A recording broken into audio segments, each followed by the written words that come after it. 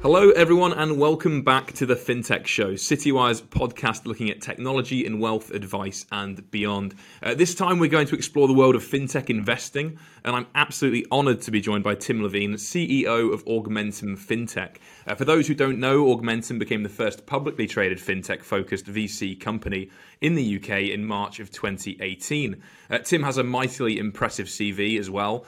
Before founding Augmentum, he founded the juice bar Fresh and Smooth, which now has over 30 locations in London alone, and it's now known under the name Crush. You may have had those smoothies.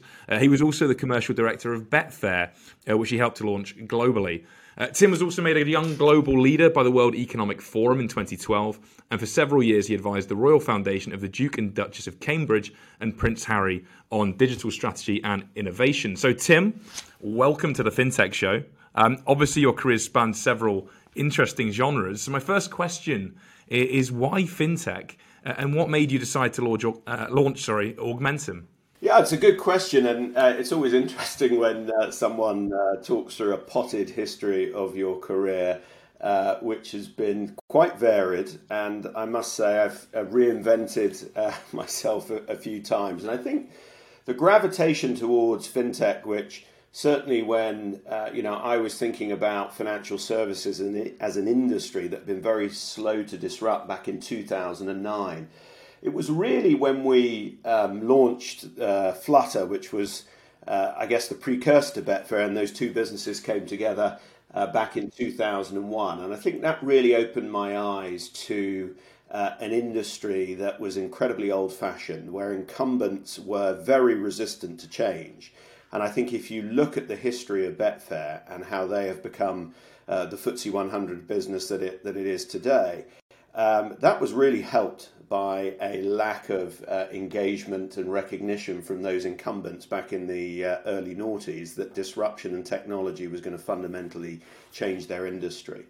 And I think I saw a lot of similarities in financial services back in 2009, where incumbents were, to be fair, not loved largely by consumers, post-financial crisis, hadn't embraced technology.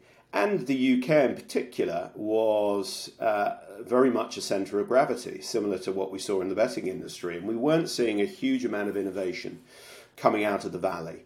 And I think that's for good reason, because we are talking about an industry that is heavily regulated, is a lot more complicated than many others, and is not necessarily something that a 21-year-old sitting in their shed or garage in the valley can sit there and say, hey, I want to disrupt the asset management industry. So I think there's a lot of good reasons as to why the impending disruption was near. The question is, how could we tackle it? How can I be relevant? I don't have a background in financial services per se, and so it was really an opportunity to go away and think about where that disruption might come. And back in 2009, fintech really wasn't a word. It's just evolved over the past 7 or 8 years as very much a buzzword, and now is the name that we refer to what is a very significant industry.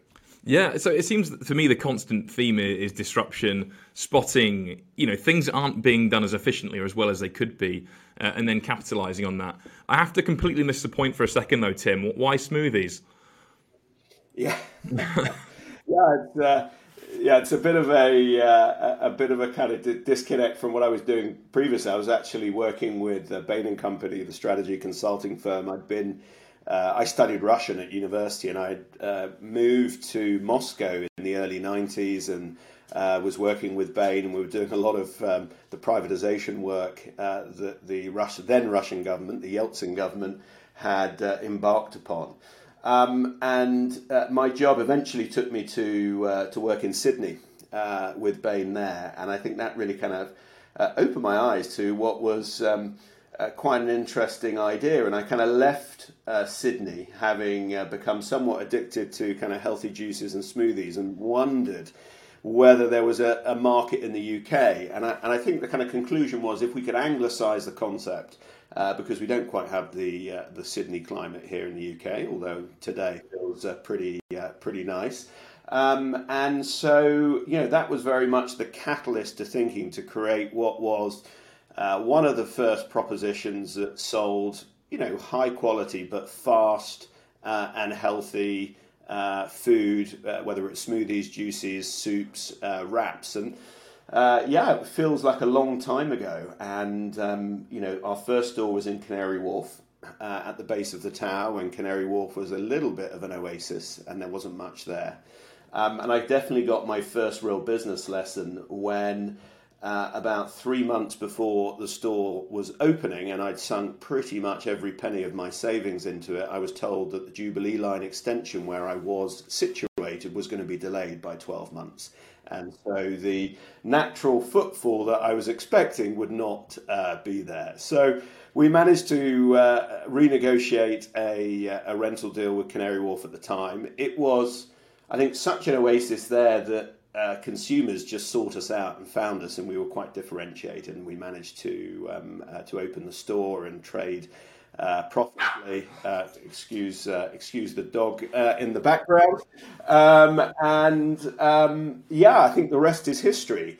But I think the challenge that business really taught me, and certainly the first kind of 12 months, was how difficult it was to run a real business. I think I had a distorted view of business being a management consultant and advising, back in the equivalent of FTSE 100 businesses. But then you really learn what depreciation and cash flow is when you're running a store and you've put every penny of your savings in it. So it was a great life lesson. Lots of learnings, but a lot of fun, and certainly held me in good stead for what I did in the future. Yeah, and I actually love the idea that you can anglicise a smoothie bar without sticking Bisto in it, so that's quite good. But Tim, I should probably get onto the current day, because obviously you're now running Augmentum, and you're looking at the very cutting edge of fintech investing. And you've got a reasonably broad portfolio of investments, but what I want to ask you is, of all the things that you've got, all those holdings that you have, which one are you most excited about, and why? Yeah, it often depends which day of the week you ask me that question, because I think the portfolio goes through peaks and troughs. I know, having kind of been an entrepreneur for many years, it's a bit of a roller coaster of experiences and emotions. I think what we've always tried to do are back businesses that are truly doing something differentiated and making the consumer proposition far easier and ultimately far more digitally enabled and hopefully cheaper as well. So I think everything that we've done and all the businesses that we've backed to date have been businesses that we in the team are really passionate about, and I think that makes a huge difference. Ultimately, if you ask me today, I mean, often you are most excited about the business that is earlier in its journey, because there's a huge amount of potential ahead of it. You're not yet clear exactly how it's going to play itself out. And there is a lot of learning for that founder or founding management team to go on, and you feel that you can be a part of that journey. And I think we have the greatest impact as an investor at that Series A or B stage. So I think if I could point to a couple of businesses that are really making real headway at the moment. One is a business called Fairwill, which is in the what we would define as digital desk services. And so you are right to ask, how is that fintech? And I think there's a lot of tangential financial services around the subject of debt, which is a hard area and hard topic to debate and discuss, and for some to get excited about. But it is the biggest financial event of one's life. And 75% or so of UK adults don't have a will. The probate process is extraordinarily convoluted, time-consuming, paper-based, and of course, the post probate exercise. There will be £1 trillion transfer of wealth over the coming years, moving from one generation to another. And I think there is a really big opportunity to digitize that whole experience, to reduce the friction, to reduce the cost. To really kind of demystify that. And I think that's a business that has an exceptionally strong and talented and young management team who are making great headway in that space. And frankly, when you look at the competitive market, really you're talking about the likes of Co-op or Dignity, who are very traditional, low-tech incumbents, to be perfectly blunt. And I think there's a big opportunity for that business to explore and to exploit. And I guess the other business at the moment, which is very fresh in the mind, is a business called Cushion. It is a workplace pensions and ISA platform. And I think that's an area which we think has been very underrepresented by digitized propositions. We've seen a lot of these B2C digital pension platforms, whether it's a Pension Bee or a Smart Pension or even a Nutmeg or Moneybox. And I think, although they're very kind of good products, there's been a long journey for those businesses to build out that customer base, to build those assets under management, and they've been quite marketing heavy as well. I think there is definitely an opportunity for a B2B to C proposition to come out there, roll up a significant number of employers, and really kind of work with the employees to offer them very compelling, cost-effective, zero carbon as well pension propositions, as well as kind of creative and low-cost saving propositions as well, which I think the industry is short of choice there. Mm-hmm. It's funny, isn't it? Because I think a lot of the time when people think of fintech or technology, they assume it's its own specific sector, which it sort of is, but it really seems to me that it's about automating or digitizing or making things easier in any kind of part of life, any kind of thing that you do. So it's interesting to see such a range of things there. You're looking at pensions, you're looking at death tech, as some people call it. It really can be anything. So what I'd like to ask now is, you're experienced in this. You've invested in lots of different tech companies, and I think loads of our listeners will find this interesting and probably want to do the same as well. At the same time, venture capital is risky business, right? So some stats I was looking at recently from the Global Startup Ecosystem Report from Startup Genome. It found that about 10 out of 11 startups fail without ever generating a return, and that changes to 75% failing when there's venture capital backing it. So even the ones that are being backed are generally failing quite a lot. So what are the traits that a fintech firm needs to have for you to invest in it? And also, do those numbers kind of, do you find those relatable numbers to what you're doing in the fintech space? I would say, it very much depends on the stage you're investing. And I think those numbers will reduce, of course, the later you invest and when you see the first signs of product market fit. We are not a pre-seed or C-stage investor per se, and as such, we would not expect anywhere near those failure rates. So it doesn't surprise me, one, that venture capital businesses versus pure angel-backed businesses have a lower failure rate, because I think capital is incredibly important, and many businesses run out of runway before they can kind of prove out their model. But ultimately, you're right to say that this, it is a risky business, and I think that is the challenge in particular for the retail investor as well as the institutional investor, because there is a huge amount of innovation in this industry going on at the moment. There is more capital than ever before. It's never been easier to raise capital to launch a proposition, but ultimately, you need to have a proposition that, one, consumers or businesses want to use.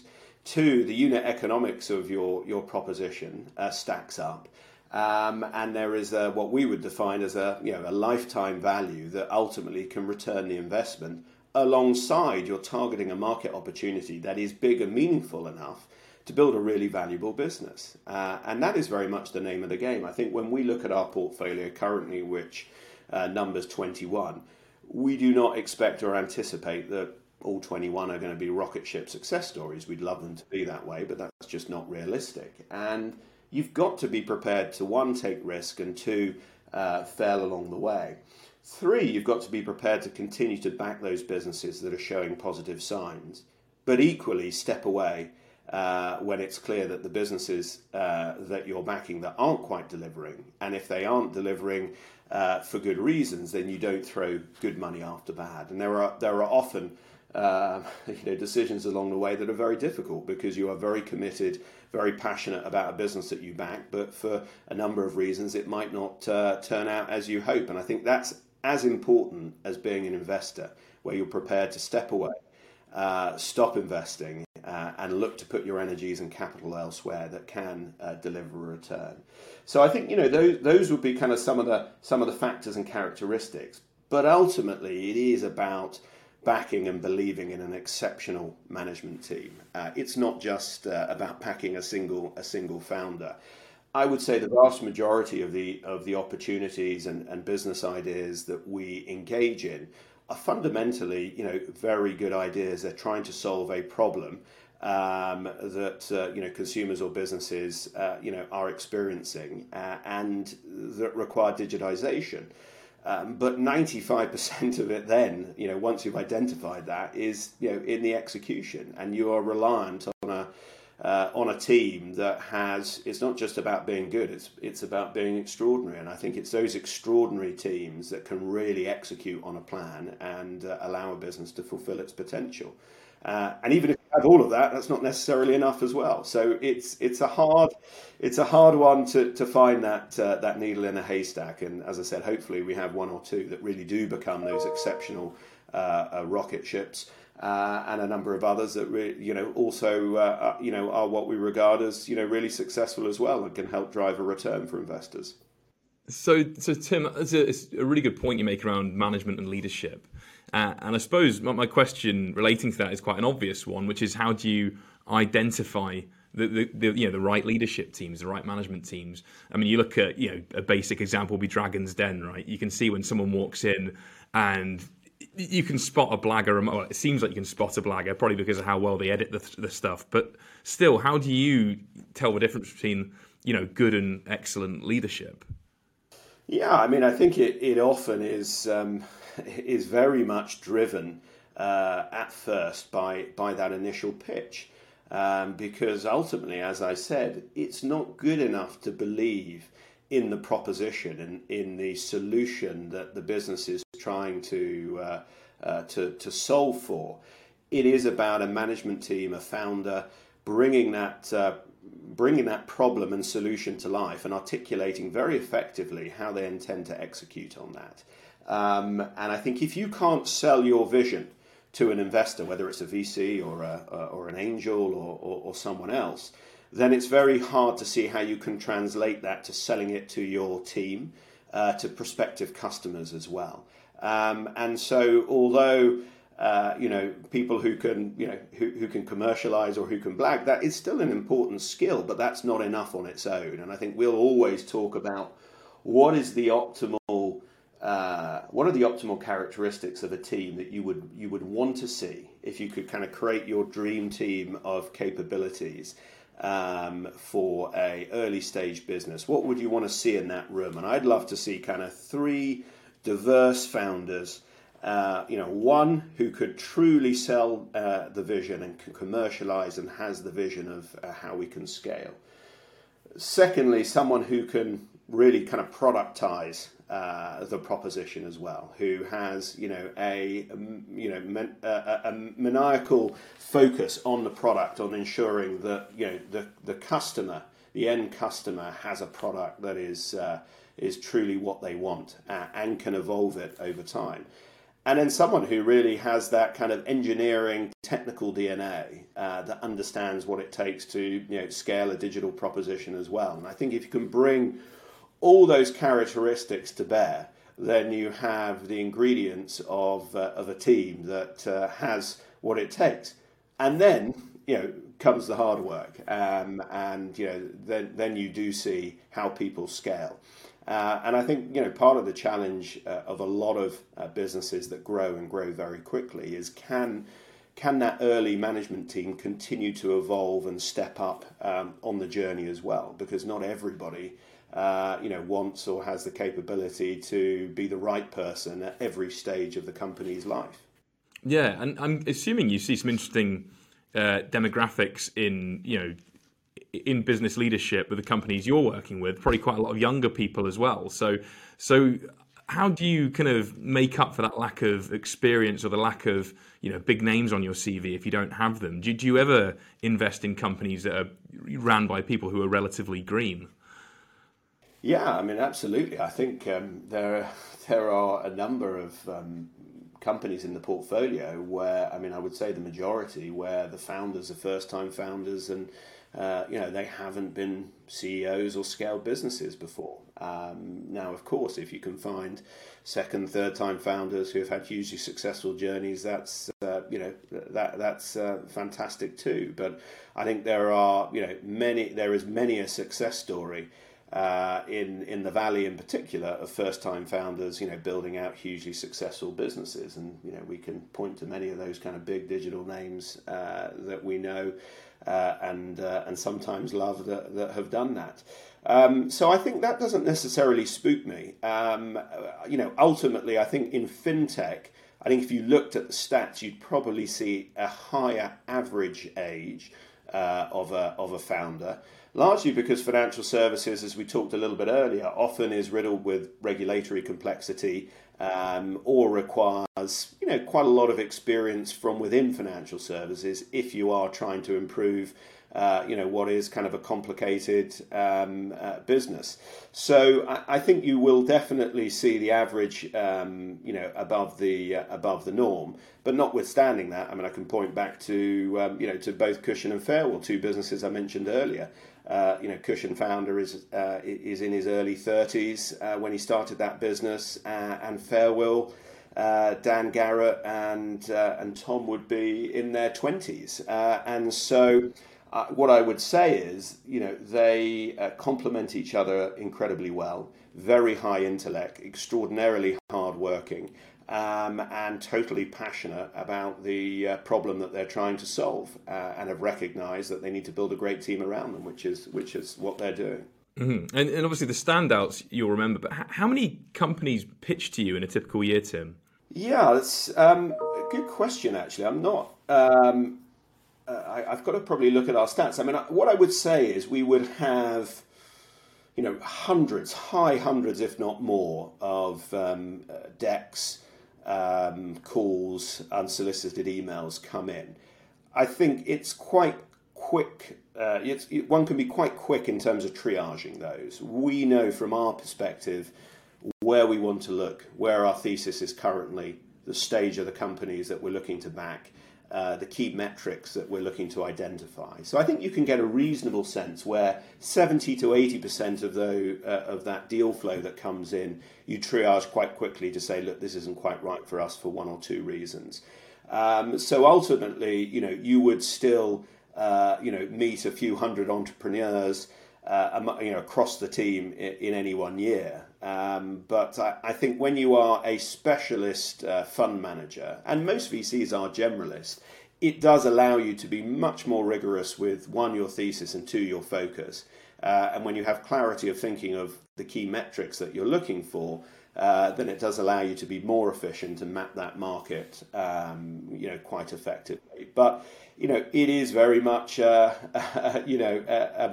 finding that needle in a haystack. I mean, you have to meet a lot of founders to find those exceptional management teams that you want to back. And even when you do that, you're not always going to get it right. So it is a hard industry to deliver success in.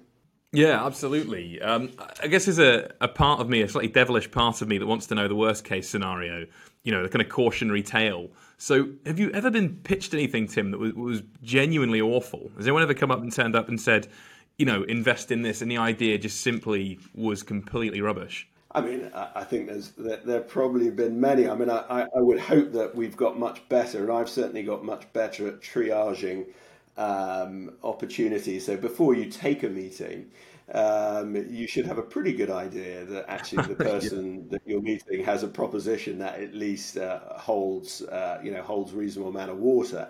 I think there are situations where somebody has picked up the phone to you that who you know quite well and said, look, I've got a good friend who is launching a fintech business, and I really appreciate it if you would spend 20, 30 minutes with them. And I would say those are the ones where I have return the favour and taken that meeting. And I have had quite an interesting meeting once where I did take a meeting somewhat reluctantly, and it was an ex-footballer who I won't name, a very well-known ex-footballer who came to the meeting, and actually I thought the idea held merit, where it was to almost securitize the future income of a player from a young age, and people can in effect buy actual shares in a sports person's future income. So they can get income up front, and you're betting that actually the sports person that you're going to back is going to end up becoming the next Tiger Woods or the next Ronaldo. And I think what surprised me about that was one, decent idea. Halfway through the meeting, another even better known footballer arrived, knocked on the door, and sat down. And as far as we can tell, the only role of that footballer was to put some stardust around the idea. And as I was said, these were two of the most unbackable, I would say, business people that I have met. Even though it was kind of quite fun to sit and spend most of the meeting talking football. Being a Chelsea fan, I would say long afflicted, although in recent months it's been. Yeah, you've just won the Champions League. You can't say that. Yeah, exactly. So it's been better times in recent months. Yeah. So yeah, I would say that was kind of probably the most unusual, having two international former footballers in a room pitching a fintech idea, that's quite something. Suffice to say, never got off the ground. Yeah, amazing. And I think anyone who's followed Citywire for any period of time will know that any kind of investment scheme or any kind of business opportunity involving a footballer genuinely seems to go horribly wrong. So I can't say it always will, but I've seen far too many headlines along those lines.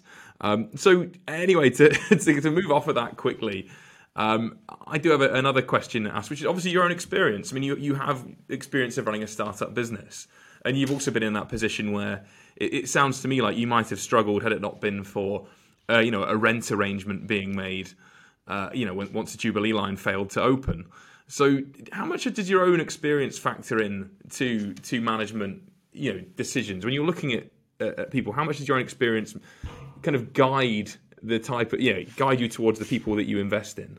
I think if I go back kind of 20 years when we started Flutter, and the nature of venture capital in the UK was very limited. There were a handful of venture capital funds, of which those typically involved were experienced kind of bankers or consultants, but not really entrepreneurs. And I think what we've seen over the past 5 or 6 years in particular have been, a lot more entrepreneurial DNA moving into venture, and there is a fair bit of cynicism in the I guess the founder world now, that VCs simply always ask, how can I be helpful, and the response will be, just give us your money and we'll call you. And I think that cynicism is well placed in part, but I definitely think now we have a different generation of venture investor where there is a lot more hands-on capability. But at the same time, we have to recognise that we are not majority owners of this business. We are backing exceptional management teams to execute the strategy. And our role is to, one, provide capital and identify future capital as and when they need to grow. But also when they pick up the phone and there is an issue or a challenge, that you have the capacity or capability, or at least can point them in the right direction to help them through that challenge. And I think the other role that we need to perform, in particular when you've gone through a journey, certainly such as I have, is to try and anticipate some of those challenges along the way and have those tough conversations before they do become real issues. And I think that's really very much where I would see, our role as an investor. We've got a lot of that, operator, entrepreneurial DNA in our investment team. And we spend, a large amount of time with our portfolio companies, trying to preempt some of the issues, trying to talk them through the challenges of scaling, trying to identify where there are talent gaps, where there are issues in the business, and how we can help them solve and think through some of those challenges. But the role of the VC is not to run these businesses day to day. And I think certainly that was a mistake I made early in my evolution as an investor, thinking that I needed to be far more involved and engaged in the businesses that we backed. And was told quite early on that that was not my role. And so I very much I've learned that. I think I've adapted. I think, I would say if I look at the interaction that I have, with our CEOs and with our founders, there isn't a day that goes by that my WhatsApp isn't buzzing with messages, asking for a view on something or, suggesting that I help with something else. And so, you can have multiple conversations in a day with a particular founder and then, not engage for a couple of weeks. But, I think the challenge for investors is you cannot, if you are going to invest in an early stage, be totally passive. I think trying to adopt a spray and pray strategy of if I invest in enough companies, one or two will deliver and I can just sit on my hands and hope for the best is not really the approach that we would take. We kind of have a very targeted approach. We have a targeted thesis, a number of subsectors within fintech where we want to enhance our exposure or build exposure for the first time, and then are looking for one, two, or three businesses in each of those pockets to back. And I think once we have that, then we feel we've got that kind of diversified and rounded exposure that we can work with and help hopefully help those businesses become successful. Yeah. So, Tim, I've got one last question for you. And I think one thing that's forgotten when a fintech succeeds is that usually an incumbent's business model is hit quite badly. Possibly an incumbent goes out of business even when a disruptor comes along. So our listeners are primarily wealth managers, financial advisors, other people in the investment sector, some within the tech side as well. What should people do to make sure that they're not on the wrong side of this? Because there are all sorts of ways that financial services are going to evolve and change. How can you make sure that you aren't one of the left behind? Yeah, it's a very good question. And I think, I have thought long and hard about the wealth management industry, about how it can be further disrupted, why it hasn't been more disrupted to date, although I think we're on a real path of disruption. And there are a large number of wealth managers that hold stock in Augmentum. So I spend a lot of time interacting with them. And, ultimately, I think every wealth manager needs to recognize that they need to embrace digitization. Their customers, their consumers, the underlying investors want information at their fingertips. They want information in a format that they can digest very quickly. They want transparency. And they want to feel that the service that's being provided is giving them value for money as well.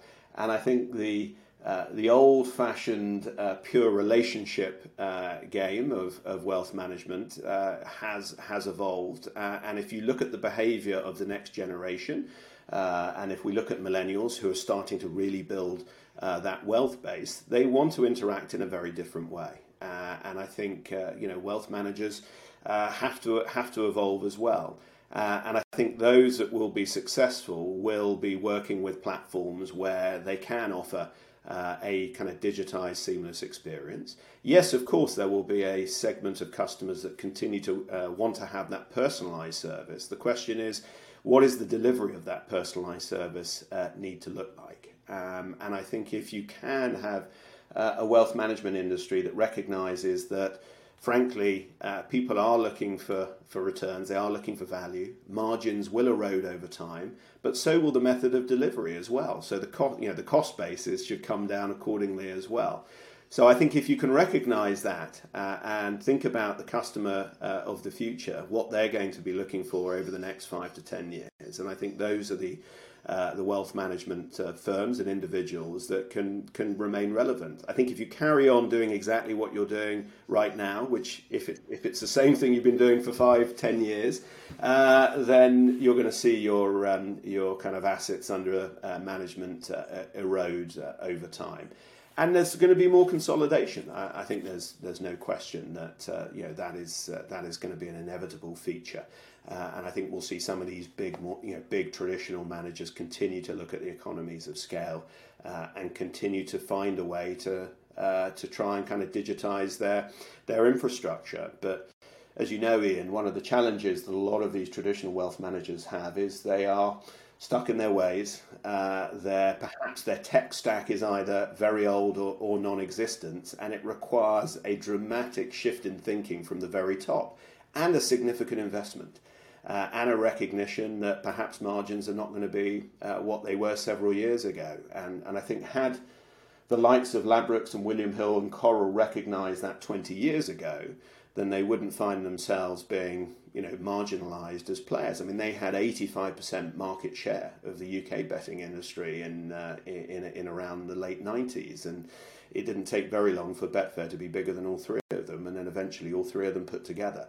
So it was a good lesson for me in when incumbents don't look forward, don't embrace technology, don't invest for the future, and are perhaps complacent. And hopefully the wealth management industry isn't going to kind of follow that lead and can recognise that the benefits of time, because this is an industry that's taken much longer to disrupt, can demonstrate that there's still time for them to change and evolve. Yeah, and I think that's such a good point. And Tim, it's exactly why I find these fintech conversations interesting. It seems to me that this really is existential, stuff for a lot of the people that will be listening to the podcast. It's how do you improve, and if you don't improve, then the consequences could be quite bad, really. But Tim, look, thank you again for joining us today. It's been a real pleasure talking to you. Really great to get your insights. I'm sure we could have gone on, but that is all we have time for. And speaking of innovation, do join me next time where I'll be discussing the future of tech with Roger Camrus. Now, we'll be looking at a pivotal moment in tech history as well, as Roger was one of the team at MIT who helped develop the ARPANET, which was a precursor to the modern day internet. Really fascinating stuff on the way, so do join me for that one.